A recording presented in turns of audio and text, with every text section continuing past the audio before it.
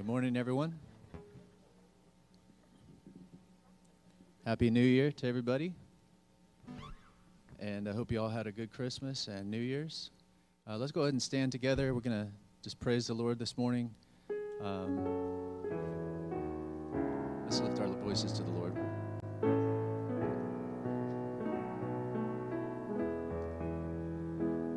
Oh, come, let us adore Him. Oh, come, let us adore Him. Oh, come, let us adore Him. Christ the Lord.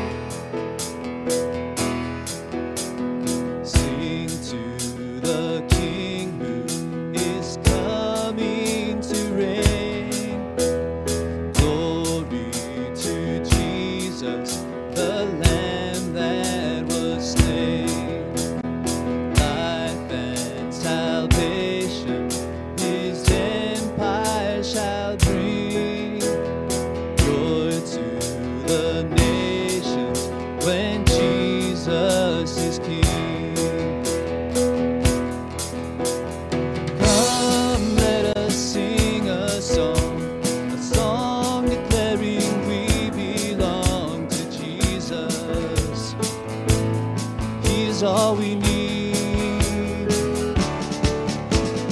Lift up a heart of praise. Sing now with voices raised to Jesus. Sing to the King.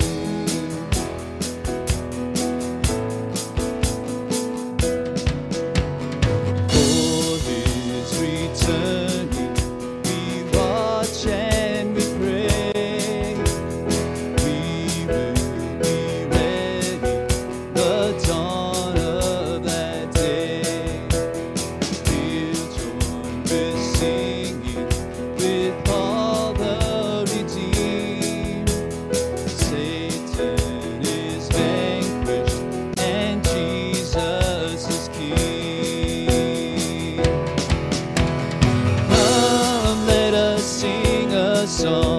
A song declaring we belong to Jesus. He's all we need. Lift up a heart of praise.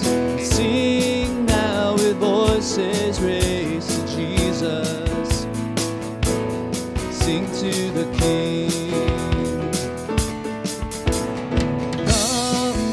Sing a song declaring we belong to Jesus. He's all we need. Lift up a heart of praise and sing now with voices raised to Jesus. Sing to the King.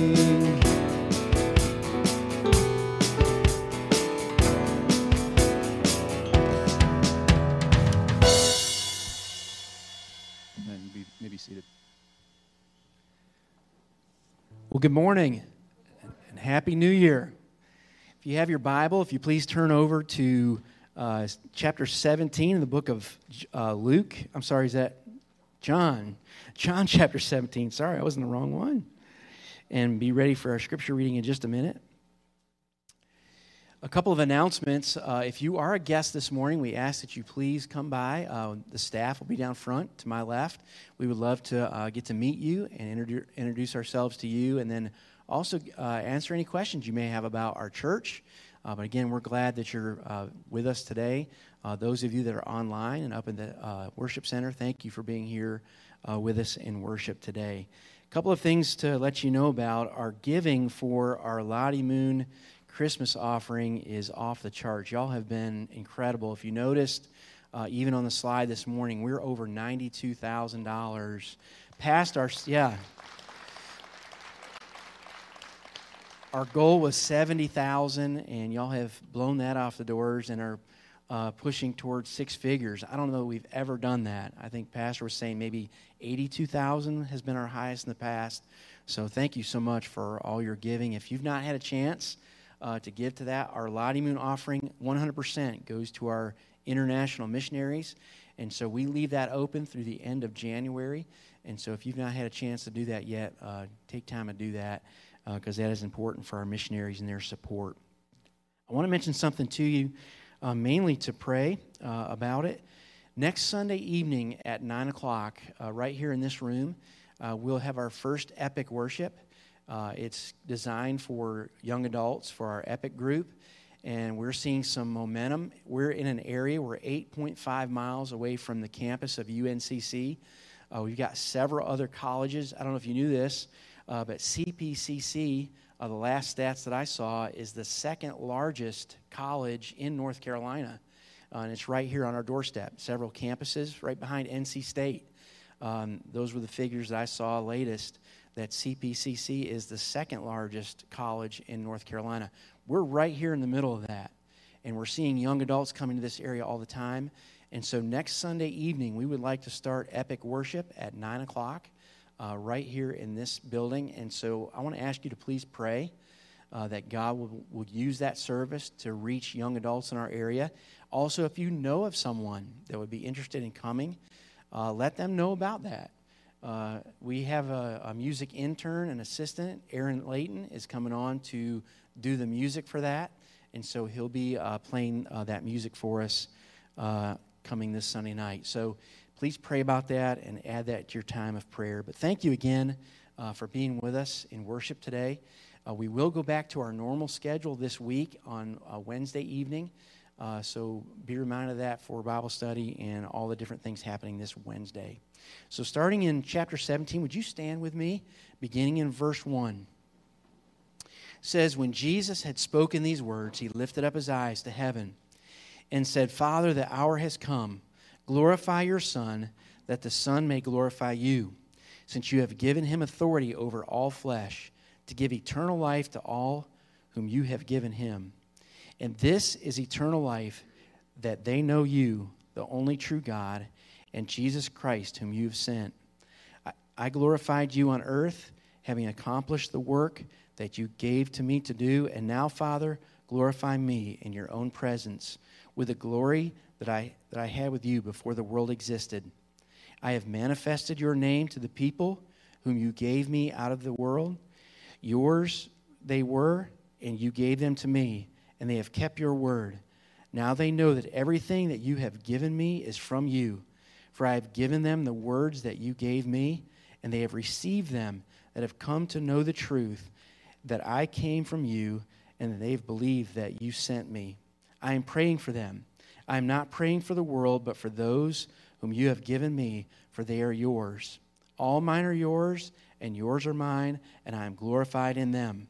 And I am no longer in the world, but they are in the world. And I am coming to you, Holy Father. Keep them in your name, which you have given me, that they may be one, even as we are one.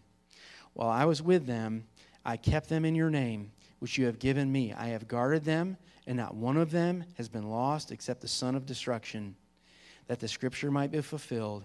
But now I am coming to you, and these things I speak in the world, that they may have my joy fulfilled in themselves.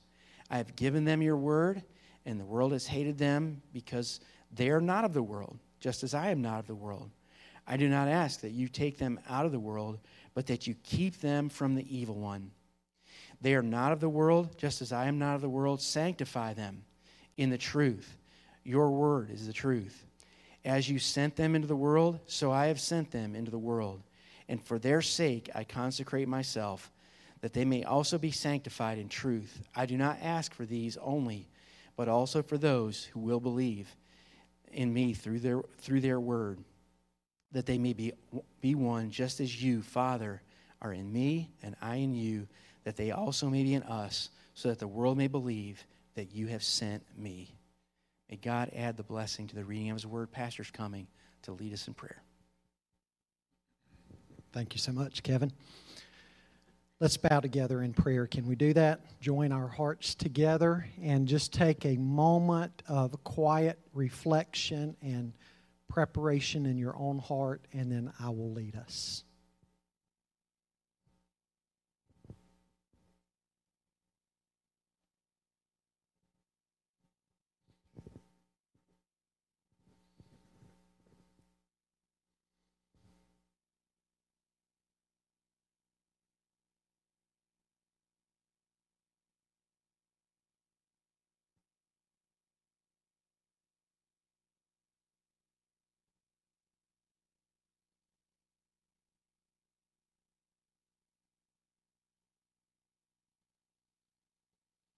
Heavenly Father, help us to be reminded today of what you tell your people in Isaiah chapter 40.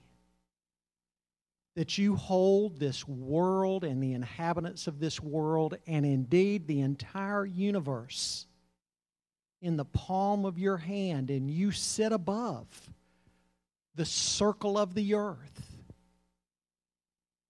And nothing happens without your sovereign oversight.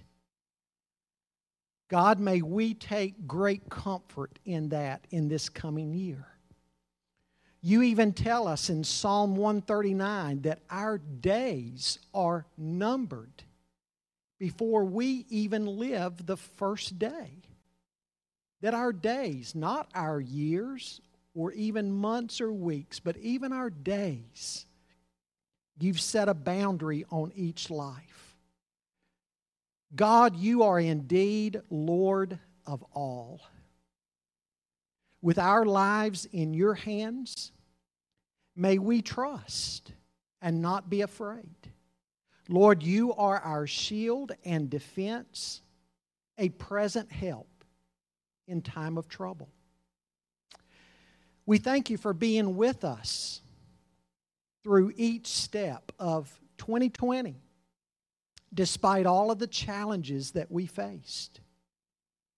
God, we ask now that you would guard our way in this coming year. Be our wonderful counselor, our mighty God, our everlasting Father, and our Prince of Peace. And God, we ask that you would shepherd your people with your loving care and attention. God, help our faith to grow. Enable us to move forward in faith. Hebrews 10 warns us, if we shrink back, it says that you will take no delight in those who shrink back. And so, God, give us the strength and the courage that we need to face all that the world will throw at us. God, strengthen us as well to be about your mission. May we join you at every invitation and in every way that you have prepared for us to be a part of your work. God, we ask today that you would comfort those who have lost loved ones. We pray that you would heal those who are sick.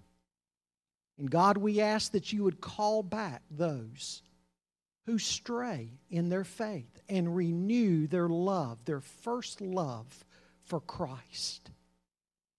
God, may we live to the praise of your glory and honor. May our lives be a constant testimony to your saving grace, and may we bear fruit, as Jesus said in John 15, verse 8, that we would bear fruit, thus showing ourselves to be your disciples. And God, all these things we pray in Jesus' mighty name. Amen. Thank you. You may be seated.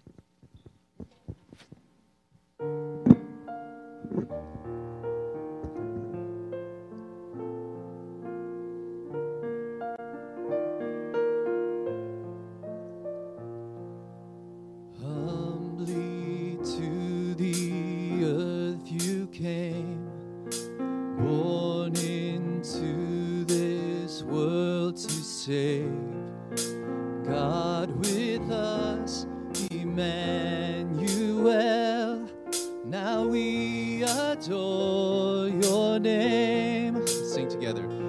Your name is a strong and mighty tower. Your name is a shelter like no other. Your name, let the nations sing it louder, 'cause nothing has the power to save but your name.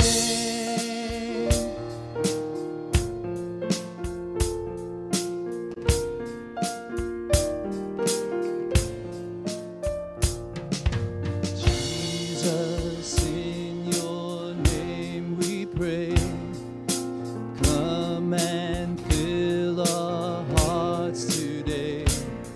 Lord, give us strength to live for you and glorify your name.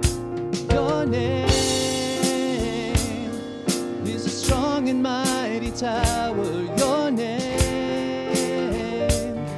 is a shelter like no other. Your name, let the nations sing it louder, 'cause nothing has the power to save.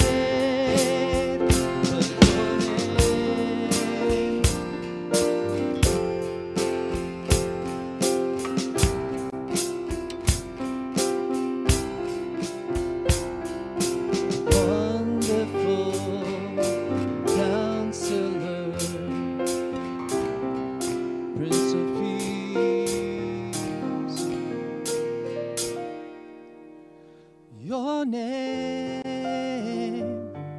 is a strong and mighty tower. Your name is a shelter like no other. Your name, let the nations sing it louder, 'cause nothing has the power to save but your name is a strong and mighty tower. Your name is a shelter like no other. Your name, let the nations sing it louder, 'cause nothing has the power to save but your name.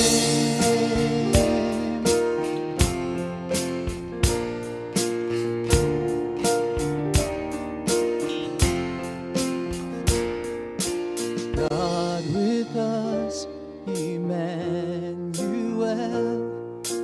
God with us, Emmanuel. God with us, Emmanuel. Now we adore your name.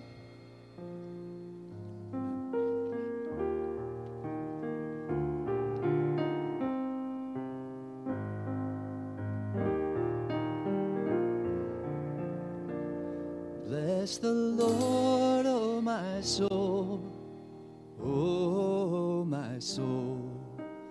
Worship his holy name.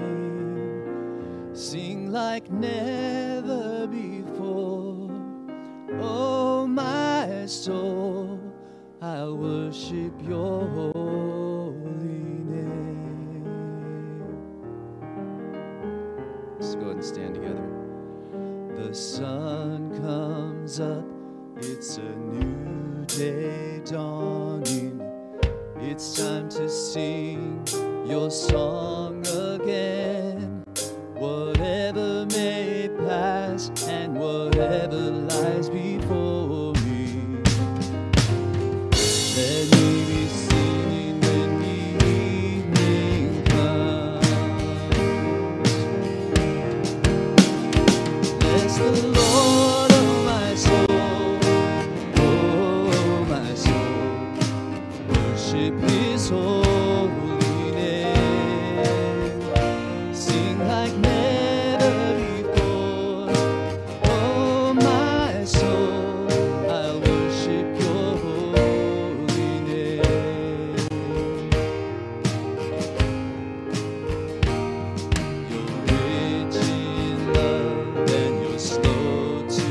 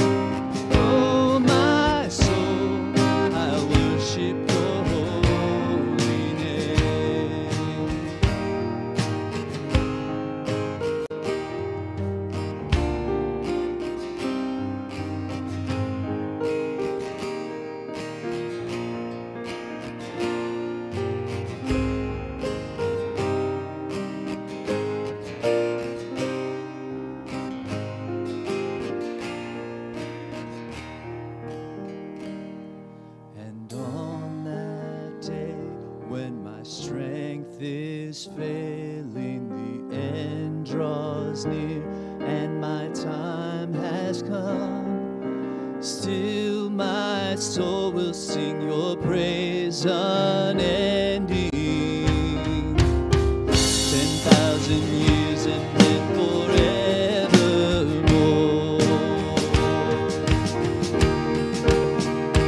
Bless the Lord, oh my soul, oh my soul.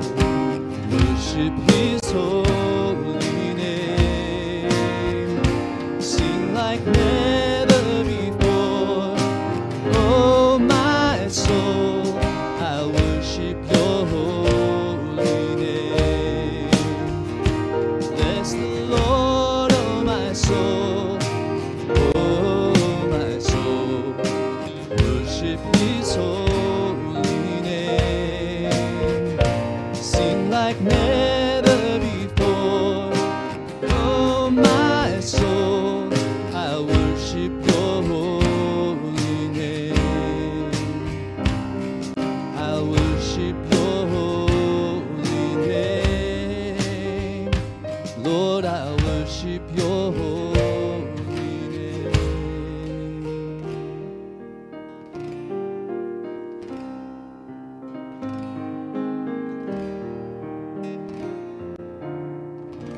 Sing like never before, oh my soul. I worship your holy name. I worship your holy name. Lord, I worship your holy name. Amen. You may be seated.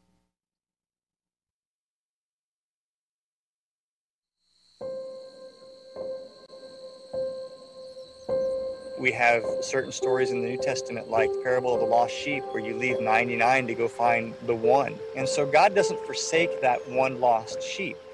You have these small micro people groups where the gospel has not flowed yet because of geography, because of distance, because of cost, because of culture, because of racism. I really feel that these micro peoples are part of His heart to go after all the sheep, to go after that remnant. In the Amazon, you can go a day without seeing another living soul, which is kind of freaky. But a lot of the reason why you can't see people is because they're hidden. These are hidden peoples, small in population, widely dispersed. They have centuries of bloody history where they've been exploited. They're animists. They believe in spirits. When you live that way, you tend to be dominated by fear. I see marginalized people, I see forgotten people, I see invisible people that are in desperate need of the gospel. The area is massive, and so to get from where I live, which is already a jungle city, I have to get into a land plane and fly to another port city, and then the next day we'd get in a boat, and in this slow boat we travel sometimes 3 days to get to where we're going. Because we're going into areas where the gospel's not, sometimes it just takes time. But recently we have noticed just God opening some doors.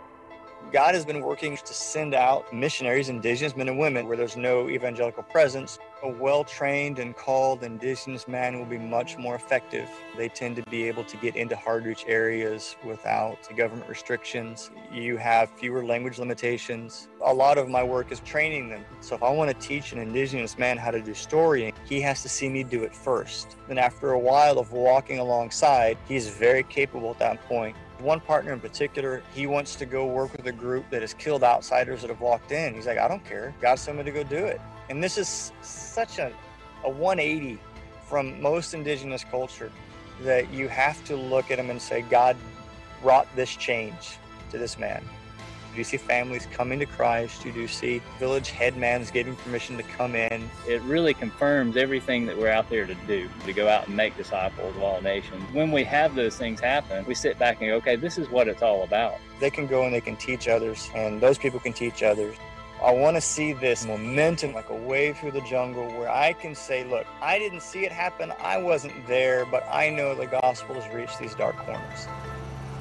When supporters of the Lottie Moon Christmas offering gives, it allows us to do things like buy an outboard motor that gets us upriver, to get equipment that we need to help us stay out there in the jungle. I've been supported by Lottie Moon. Y'all's generosity is a luxury that I never want to take for granted. So I want to say thank you for that. God is faithful in the hard times as He is in the good times, and our mandate doesn't change. These people groups in the jungle, you could be born, live, and die without ever hearing the name of our Savior. So someone has to go, because if we don't go, no one's going to go. If we don't train people to go, no one's going to go. It's worth it.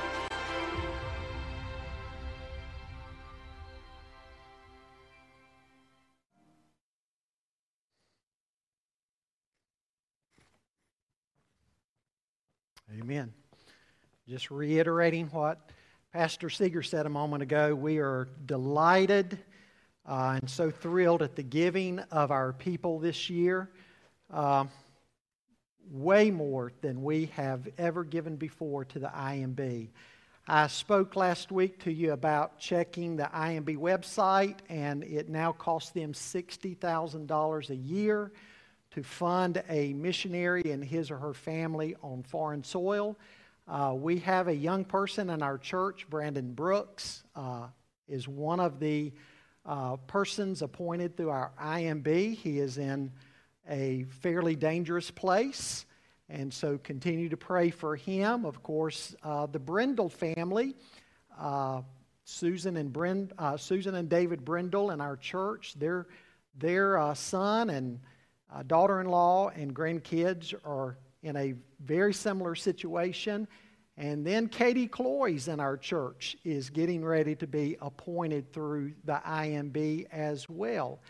And so we've got a number of families, there's others, that are serving on foreign fields through the ministry of Pitts Baptist. And so thank you for giving, because you're helping these families that are directly connected with our church.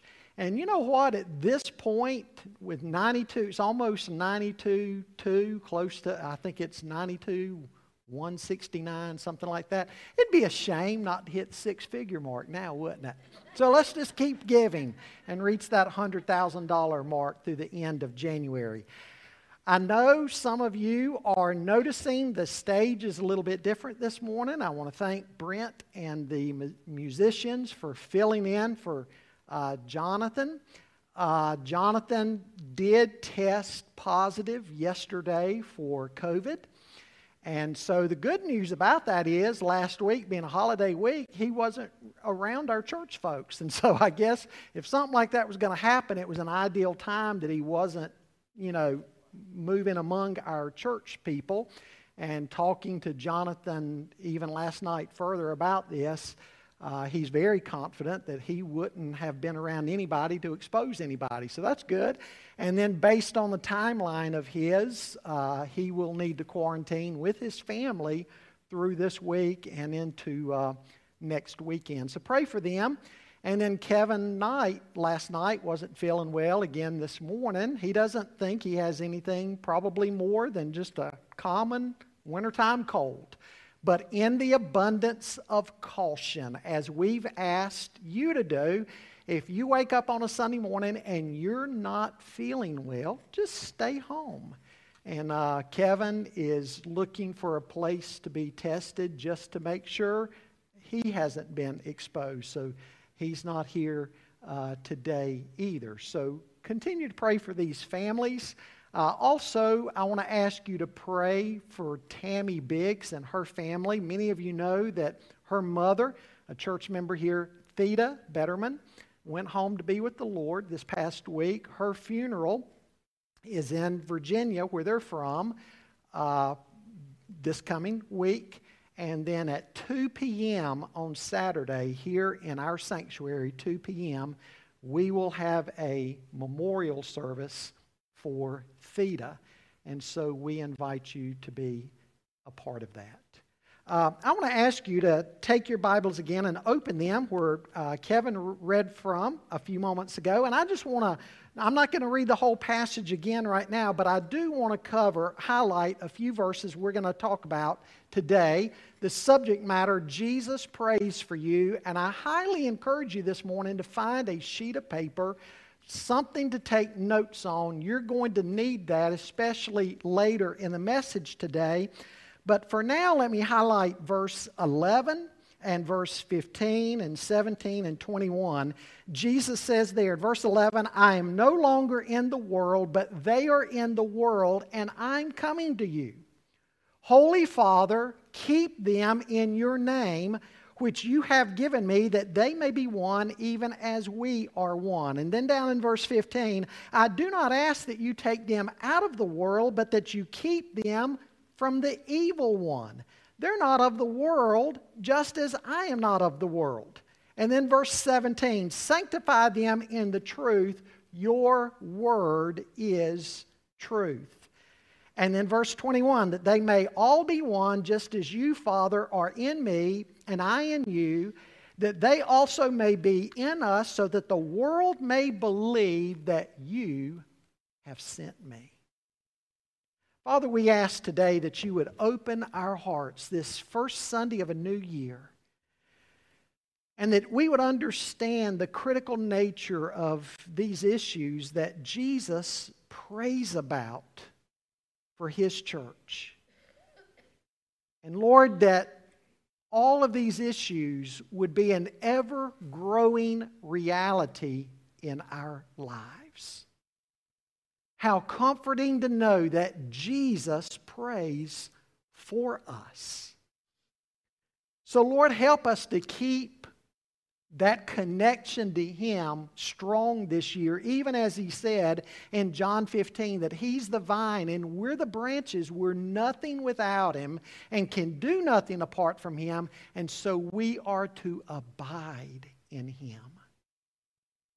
Lord, may Christ be our central focus and the one that we are about. Now, give us ears to hear this morning what your Spirit is saying to your people through this text of Scripture.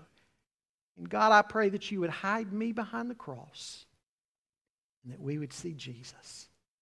For it's in His name that we pray. Amen. Most of you are well acquainted with the Dobson family.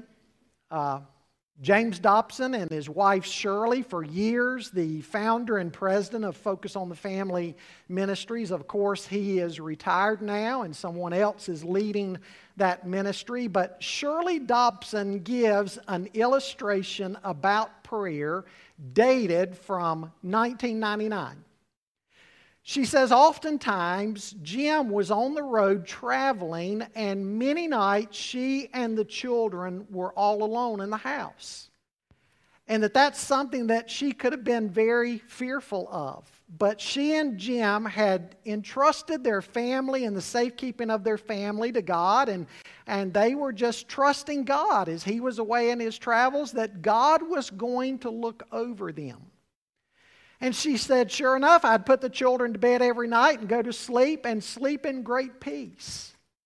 However, one night at 2 a.m., she says, I woke up startled and so fearful. I sat up in the bed, and it's like the Lord was telling me that something deeply was wrong. And I rolled out of the bed and I got down on my knees beside the bed and I said, Lord, I have no idea why I am so fearful. Is this me? Or have you awakened me in the middle of the night to pray about something? And she continued to pray for the safety of her children and her home. She said, I was able to go back to bed and go to sleep. The next morning she looked out and there were police cars all in front of her home, and she went outside to discover what was going on, and the babysitter, the teenage babysitter that lived across the street, ran across the street and said, Mrs. Dobson, did you hear what happened last night? And she said, no, I didn't. The house next door to you, while the family was asleep, was broken. The burglars broke in and raided that family while they were asleep. And Shirley Dobson said she asked the police, what time do y'all know when this happened? And the police said, yes, ma'am, it was somewhere around 2 a.m. Coincidence? I don't think so. And she knew in her heart that if burglars were going to break into her home, that she knew the window on the side of the house that they would use to break in from, because it was hidden from sight and protected behind a row of tall shrubs. And she and the babysitter walked around there to that side of the home and looked at the window, and the screen had been bent and broken, and some type of tool was used. The wood was damaged there, the base of the window. It was very apparent someone had tried to break in to her home.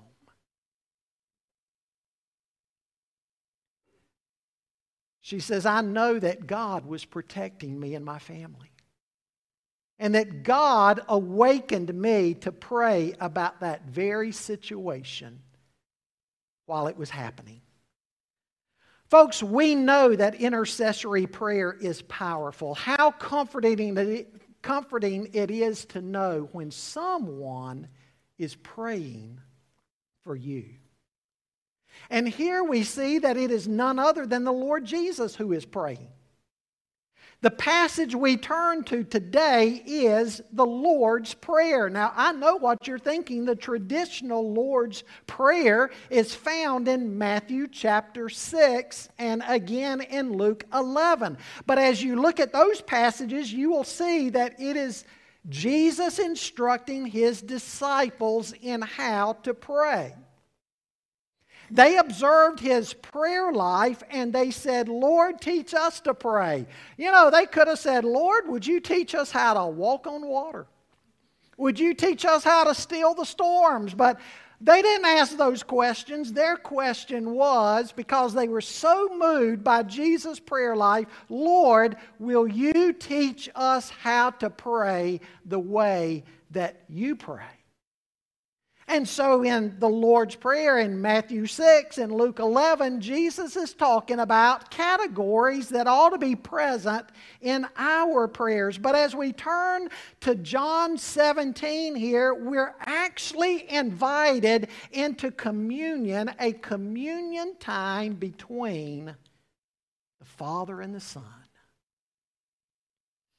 Some commentators note, as we enter upon John 17, we need to be like Moses there at the burning bush, and we need to realize that we are standing on holy ground, and perhaps we need to take our shoes off.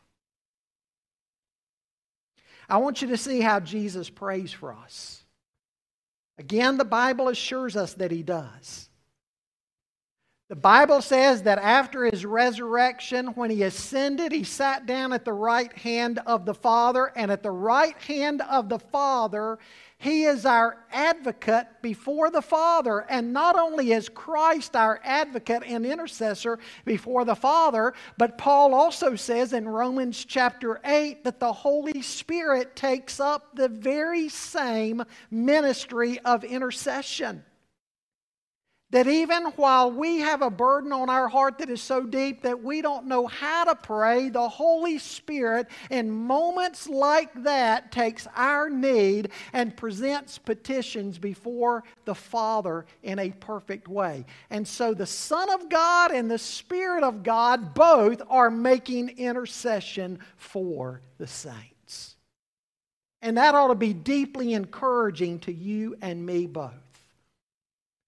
Now, the first thing we notice in this prayer is how Jesus prays for Himself. I'm not going to cover that aspect of the prayer this morning. That would be a sermon in and of itself. But I do just want to mention briefly what He's praying there. He prays at the beginning of the chapter that He will receive back all of His pre-incarnation glory.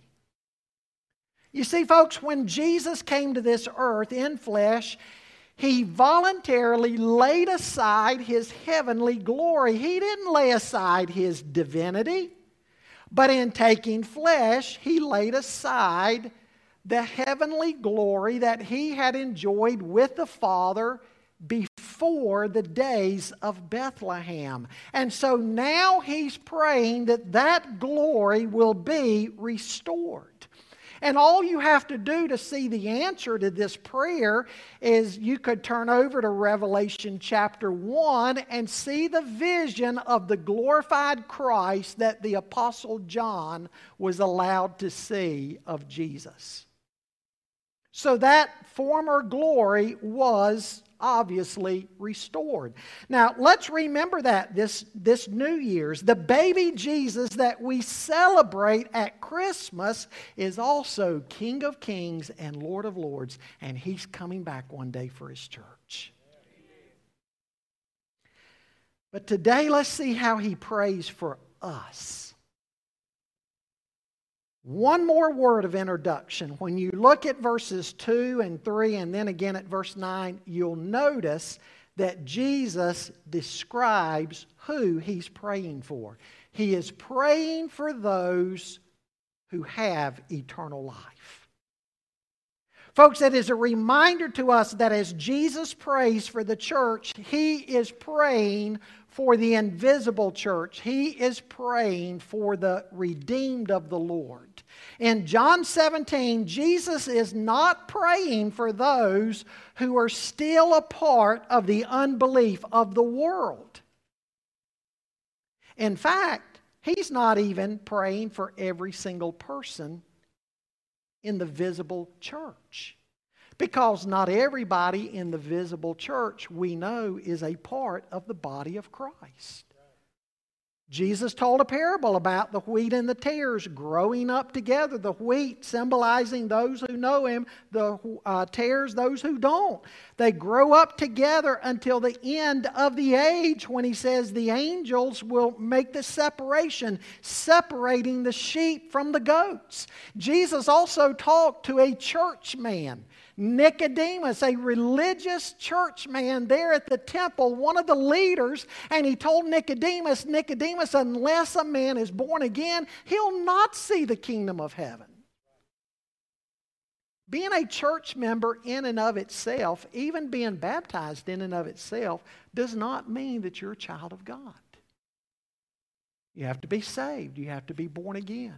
And as we go into 2021, if you don't have that assurance in your heart that you're born again, myself or any of the pastoral staff members would love to sit down and speak with you.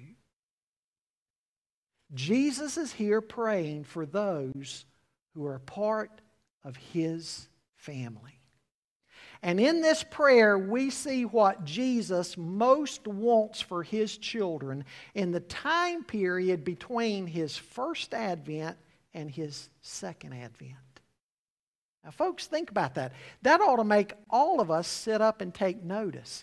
These are issues that Jesus is praying about will be a reality in your life and my life between His first advent and His second advent. It may not be an exhaustive list, but it is certainly a foundational list of what Jesus desires for us.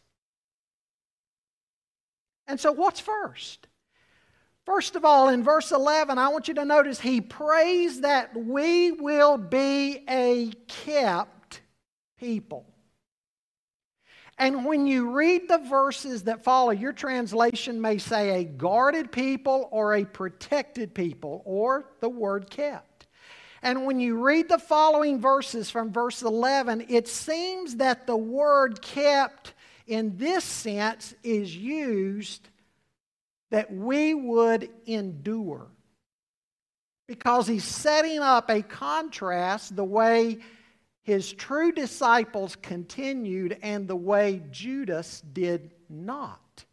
And so he seems to be talking here about kept in the sense that we would be kept moving forward in the faith and faithful to the very end. You see in verse 15, he's going to use the same word in a very different sense. In the sense that we would be kept from the evil one. But here he seems to be praying that we would be a kept people, that we would persevere to the end by the Father's power. A prayer that we would be faithful to the end. Folks, if you were to look back at John 15, you would see that Christ realizes the Christian life is sometimes going to be very difficult.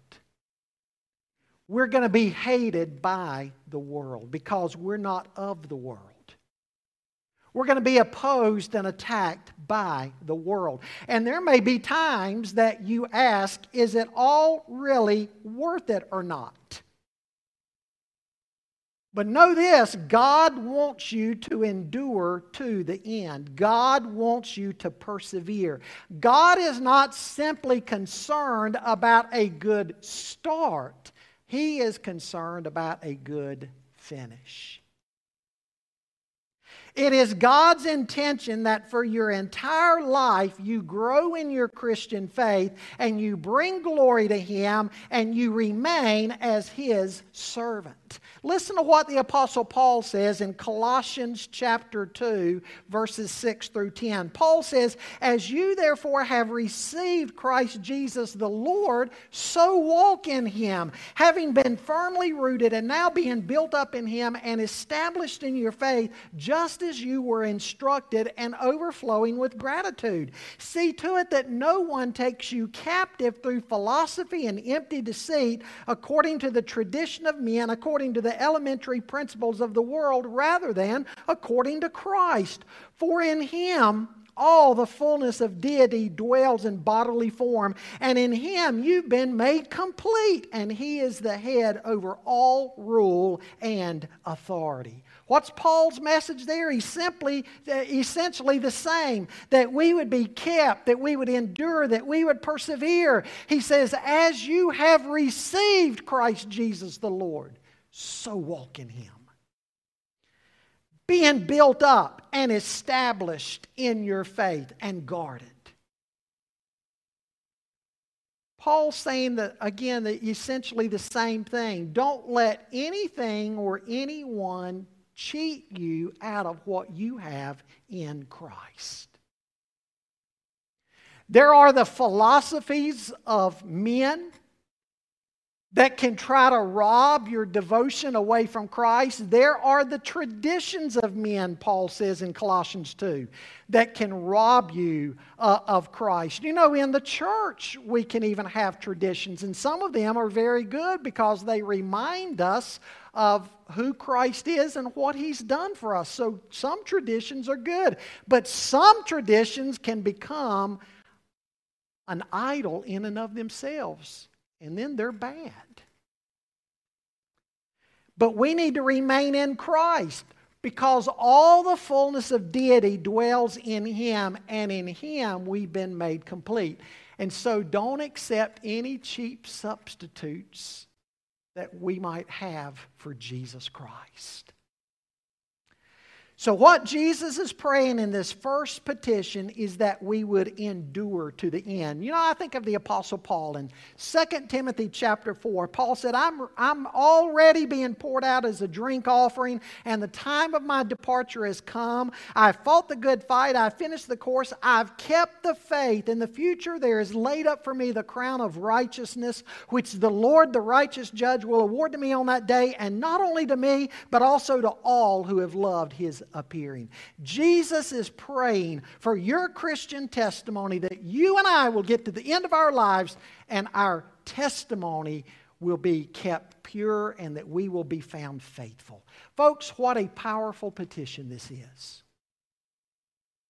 Because when you think about it, as we walk through this world, there's plenty of stuff that can get in the way and hinder us.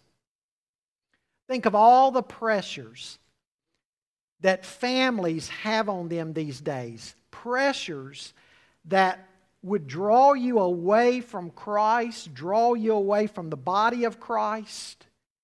And then what ends up happening is that your Christian life ends up suffering. Folks, we were never intended to exist separately from one another. Lone Ranger Christians. Lone Ranger Christians become disobedient Christians, and then they become cold Christians. I am yet to see an exception to that. Jesus prays that you and I will keep our focus, that we'll be kept in the faith and in the Father's name, and that we will endure to the very end. And aren't you so glad that that is the Father's good pleasure to do that?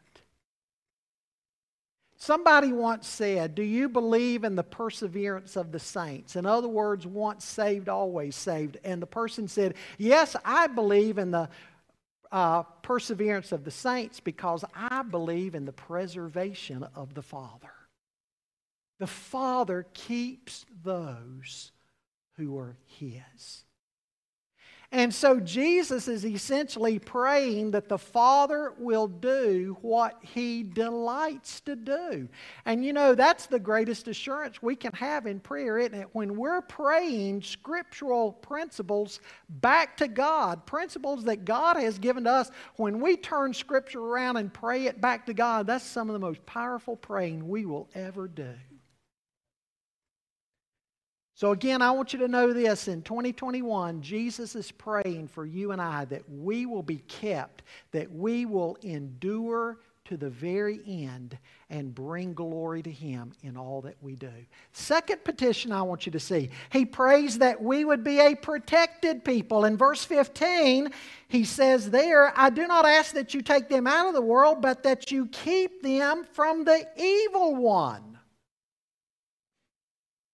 Same word here, kept, but used here, at least in some versions, the word protected, emphasizing that there is someone that we need to be protected from. We have an enemy. Folks, I want you to realize what we are not to be protected from. We are not to be protected from the presence of trials because James 1 and 1 Peter 1, both of those texts tell us that it's God's purpose to bring trials and tribulations into our lives to develop endurance and character in us.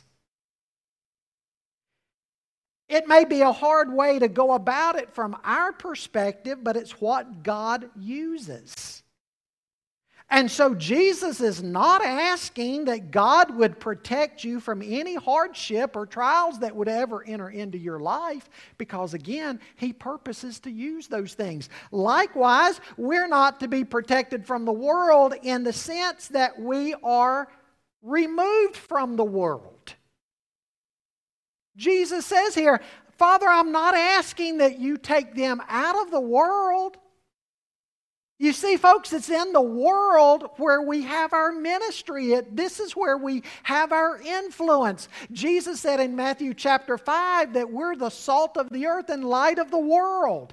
From the moment you and I are saved, it is God's plan to use us to influence a dark and a corrupt world and to introduce them to Jesus Christ. And so, again, He's not asking that the Father would take us out of the world. I know it's an old cliche, but it's true. We're to be in the world, we're just not to be of the world. Well, if we're not to be protected in the sense of being removed from the world, if we're not to be protected in the sense of not ever facing any kind of trials or tribulations, what are we to be protected from? He tells us here, we are to be protected from the evil one. The Bible says we have an enemy, and you and I need to remember that. We have an enemy, and we need to be alert to his schemes and his methods. He deceived Adam and Eve into believing that God's Word did not matter. He began by eroding Eve's confidence in what God had said. And then he convinced them that they could break the commands of God and get away with it without any consequence.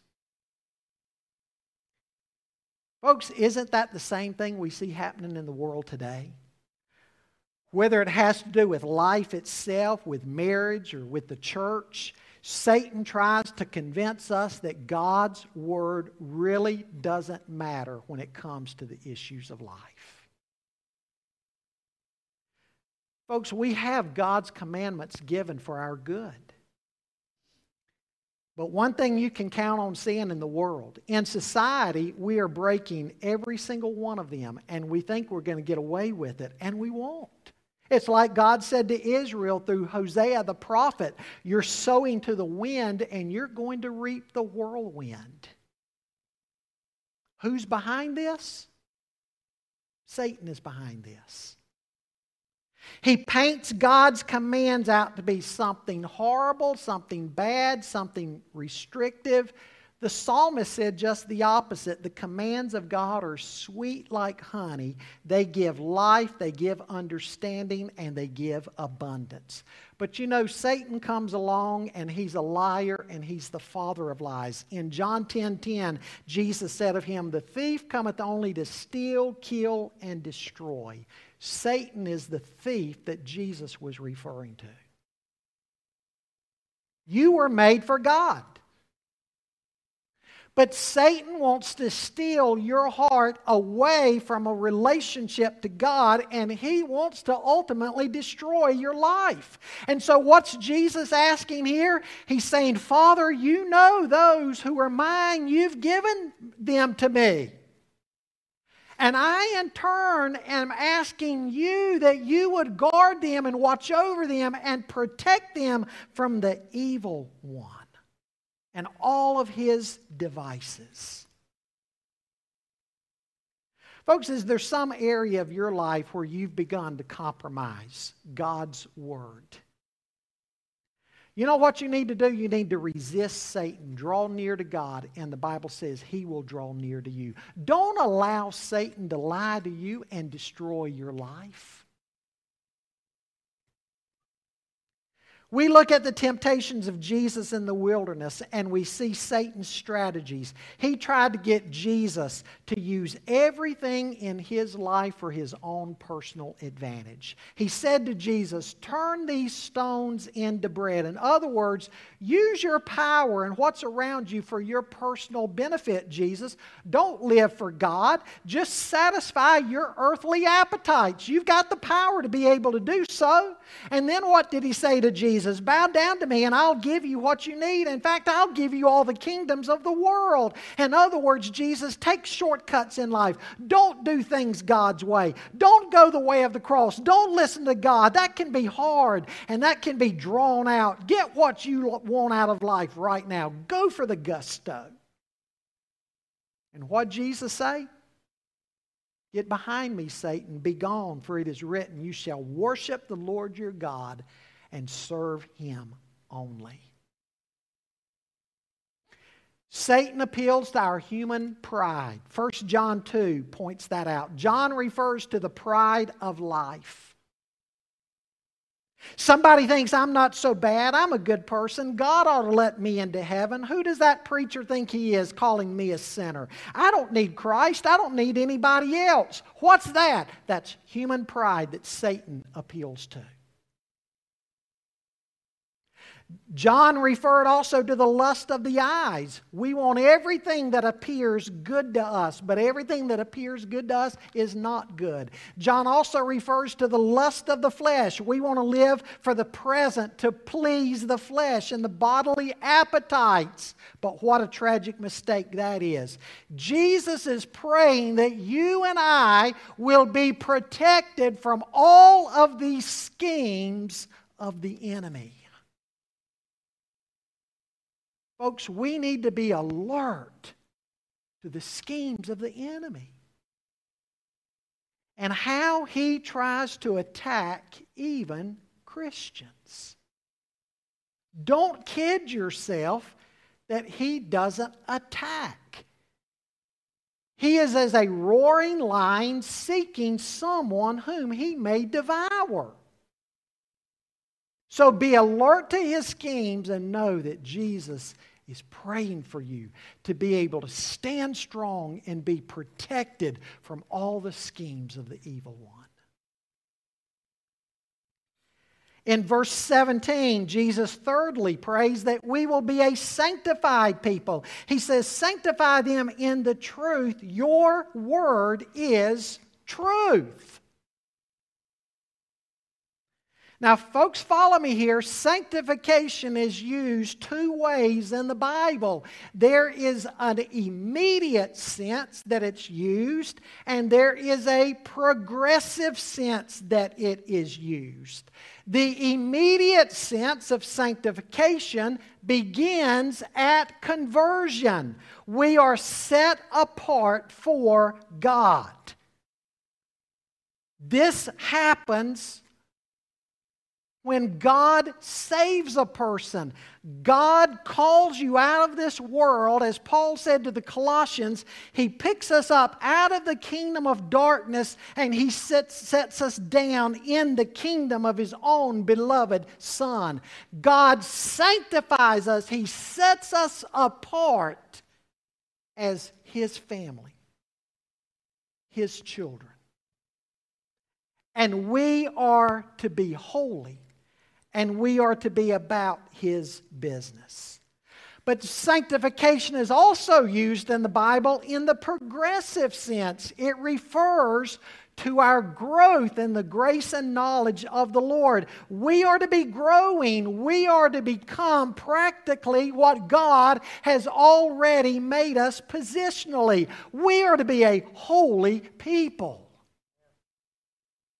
Paul said in 1 Corinthians 6, you're not your own. You've been bought with a price. You're to glorify God in your body. And so every day my attitude ought to be, okay, God, I'm your vessel today. You're the potter. I'm the clay. I'm the servant. You're the master.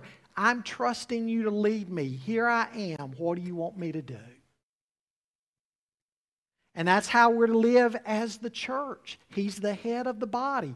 We are to be a sanctified people. We are to be a different people, growing in the grace and knowledge of the Lord. In Romans 13, Paul says, and this do, knowing the time, that it's already the hour for you to awaken from sleep, for now salvation is nearer to us than when we believed. The night is almost gone, and the day is at hand. Let us therefore lay aside the deeds of darkness and put on the armor of light. Let us behave properly as in the day, not in carousing and drunkenness, not in sexual promiscuity and sensuality, not in strife and jealousy, but put on the Lord Jesus Christ and make no provision for the flesh in regard to its lust.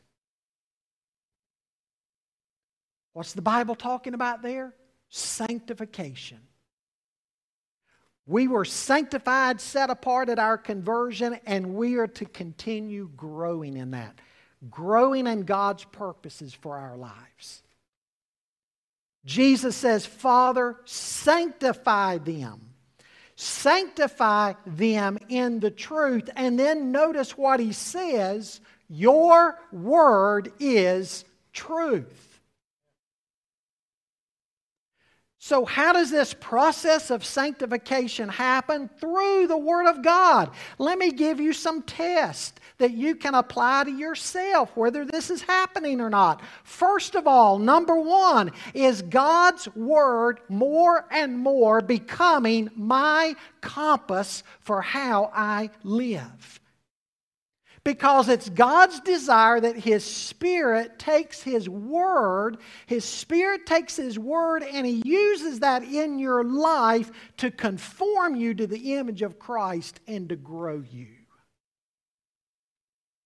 Folks, God doesn't just give us His Word to make us feel good. He gives us His Word to change us and transform us. Is that happening in your life? Is the Word of God changing your life? You see, if I'm a growing Christian, being sanctified in God's truth, I'm going to be daily in the Word of God and on my knees praying about the Word of God that I'm reading, that God, what I'm reading here, would you bring this to pass in my life? Would you do this in me, what you're talking about here? If I'm not growing through the Word like that, it's just going in one ear and out the other. I'm a hearer of the Word, but not a doer. So is the Word of God more and more becoming your compass? Secondly, is my focus becoming more and more on the things of God?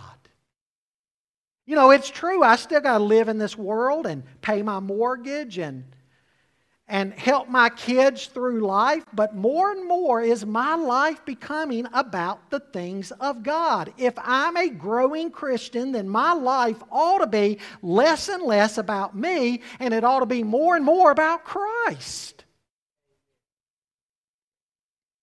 Number 3, am I loving God's people more? Paul said to the Corinthians that their divisions with one another, their grumbling, their slanders, their backbiting was signs that they weren't growing. They weren't being sanctified in the truth. When you can look at people and see them the way Christ sees them and love them and minister to them, not expecting anything in return from them, then that's a sign that you're growing in that respect. 4th, am I using my gifts to serve the body of Christ? If you're growing in Christ, you're going to not just love Jesus, you're going to love that which Jesus loves. He loves His bride. You're going to want to be discovering your gifts and how you can use your gifts to be a blessing to others in the church. If you're not being sanctified and not growing in this regard, then you're going to still think church is all about you.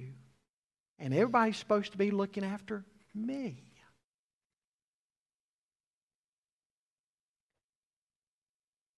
Fifth, do I want others to know the Jesus that I have met?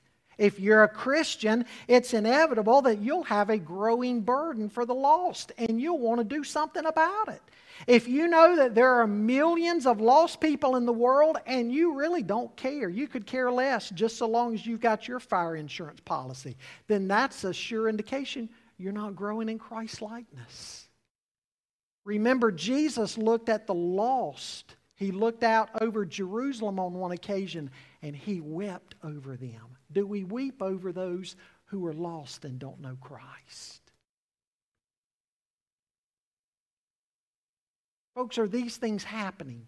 These things are a sign that verse 17 is happening in our lives. And again, the vehicle God uses is His Word. His Spirit uses His Word to accomplish this. And one last thing. In verses 20 to 23, Jesus prays that we will be a unified people. He says in verse 20, I do not ask for these only, but also for those who will believe in me through their word. And so he's talking about Christians down through the ages, that they may all be one, just as you, Father, are in me and I in you, that they also may be in us, so that the world may believe that you have sent me. Folks, I want you to think about this miracle called the church. Are we one because we all look the same, comb our hair the same, or wear the same things? No. You think about our diversity. White collar, blue collar, rich, poor, educated, uneducated, English speaking, non-English speaking, different races, different cultures. The early church was a great example of that kind of diversity. Jesus went out and started reaching Samaritans. Boy, that was a tough pill for them to swallow, wasn't it? And then in Acts 10 and beyond, the early church, they started going out and reaching Gentiles. Boy, that was a tough pill to swallow too. When Peter went to Cornelius' house, when he got back to the church at Antioch, they jumped all over Simon Peter. How dare you go to the home of a Gentile? And so Peter had to recount how God had appeared to him in that vision and told him to go to Cornelius, and then how he witnessed the Holy Spirit come on the Gentiles too. And they stood back and they said, well, I guess it's God's plan to include Gentiles in His church too. It was a tough lesson for them to have to learn. So we're not diverse because we're all the same in that sense. I mean, we're not unified. We're not to be unified because we all look the same, come from the same area, speak the same language. We're also not unified because we all have the same gift. Again, we have different gifts. What is our unity? Our unity is in Christ. And the basic principles and doctrines of our Christian faith. St. Augustine said in the 4th century, in essentials let there be unity, in non-essentials charity. Folks, we are to be unified, the essential doctrines in the Bible. That men and women are lost outside of Christ. There's only one way of salvation, and His name is Jesus. The Bible's the inspired Word of God, holy and inerrant and infallible. Jesus is coming back one day for His church. Those broad essentials, we agree in that. But I want to tell you, don't expect the members of your community group or your small groups, whatever groups you may be in or ministries you're in the church, don't expect that everybody is going to agree on non-essentials. Because we're not.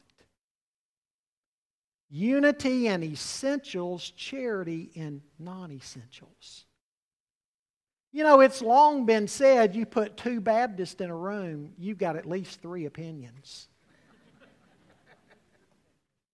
And you go back even in our Southern Baptist history to our foundations and look at the multiple avenues or creeks of Baptists flowing into the river called Southern Baptist and all the differences. And you'll see how from the beginning we've not always agreed on non-essentials, but we've agreed on the essentials.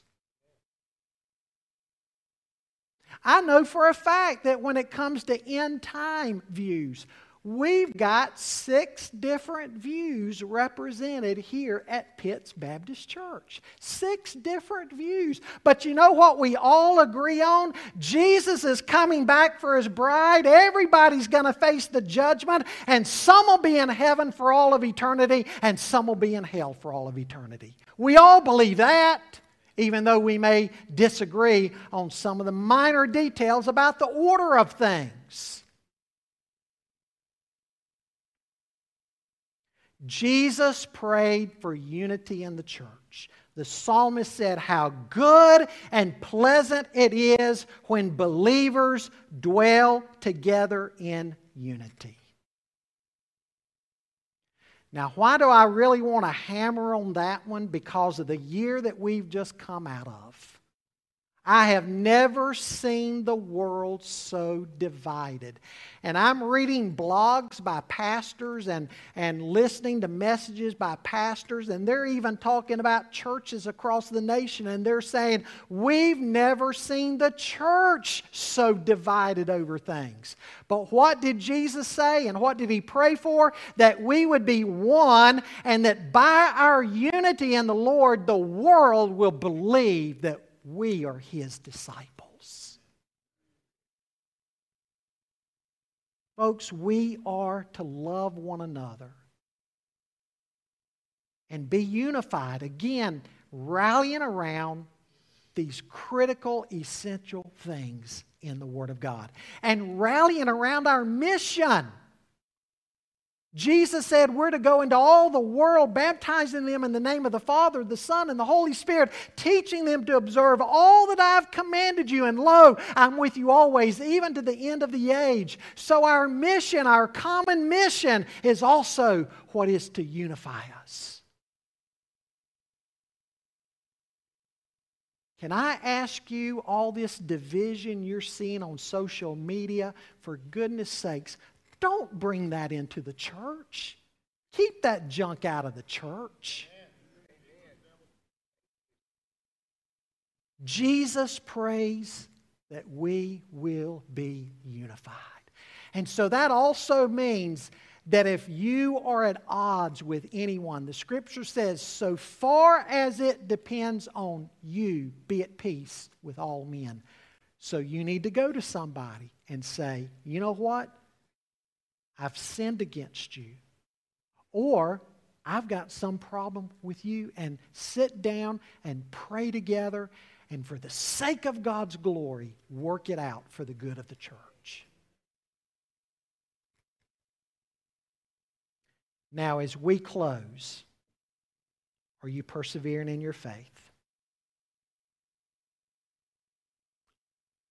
Jesus prayed that you would be kept, that you would finish well. Given your current progress, if your current progress in the faith is any indication, will you finish well? Maybe your prayer this morning needs to be, Lord, I know it is your desire that I would be kept in the sense of enduring in the faith. And so, God, by your strength and by the power of your Spirit, get me back on course. Does that need to be your prayer? Are you being attacked by the evil one? He will attack your marriage, your home, everything about you if you're a believer. He wants to destroy you and your testimony for Jesus. Is there some area where you know He's working in your life? You need to resist Him and get brothers and sisters around you in the Lord praying for you. Are you allowing your life to be sanctified? Is the Word of God transforming your life?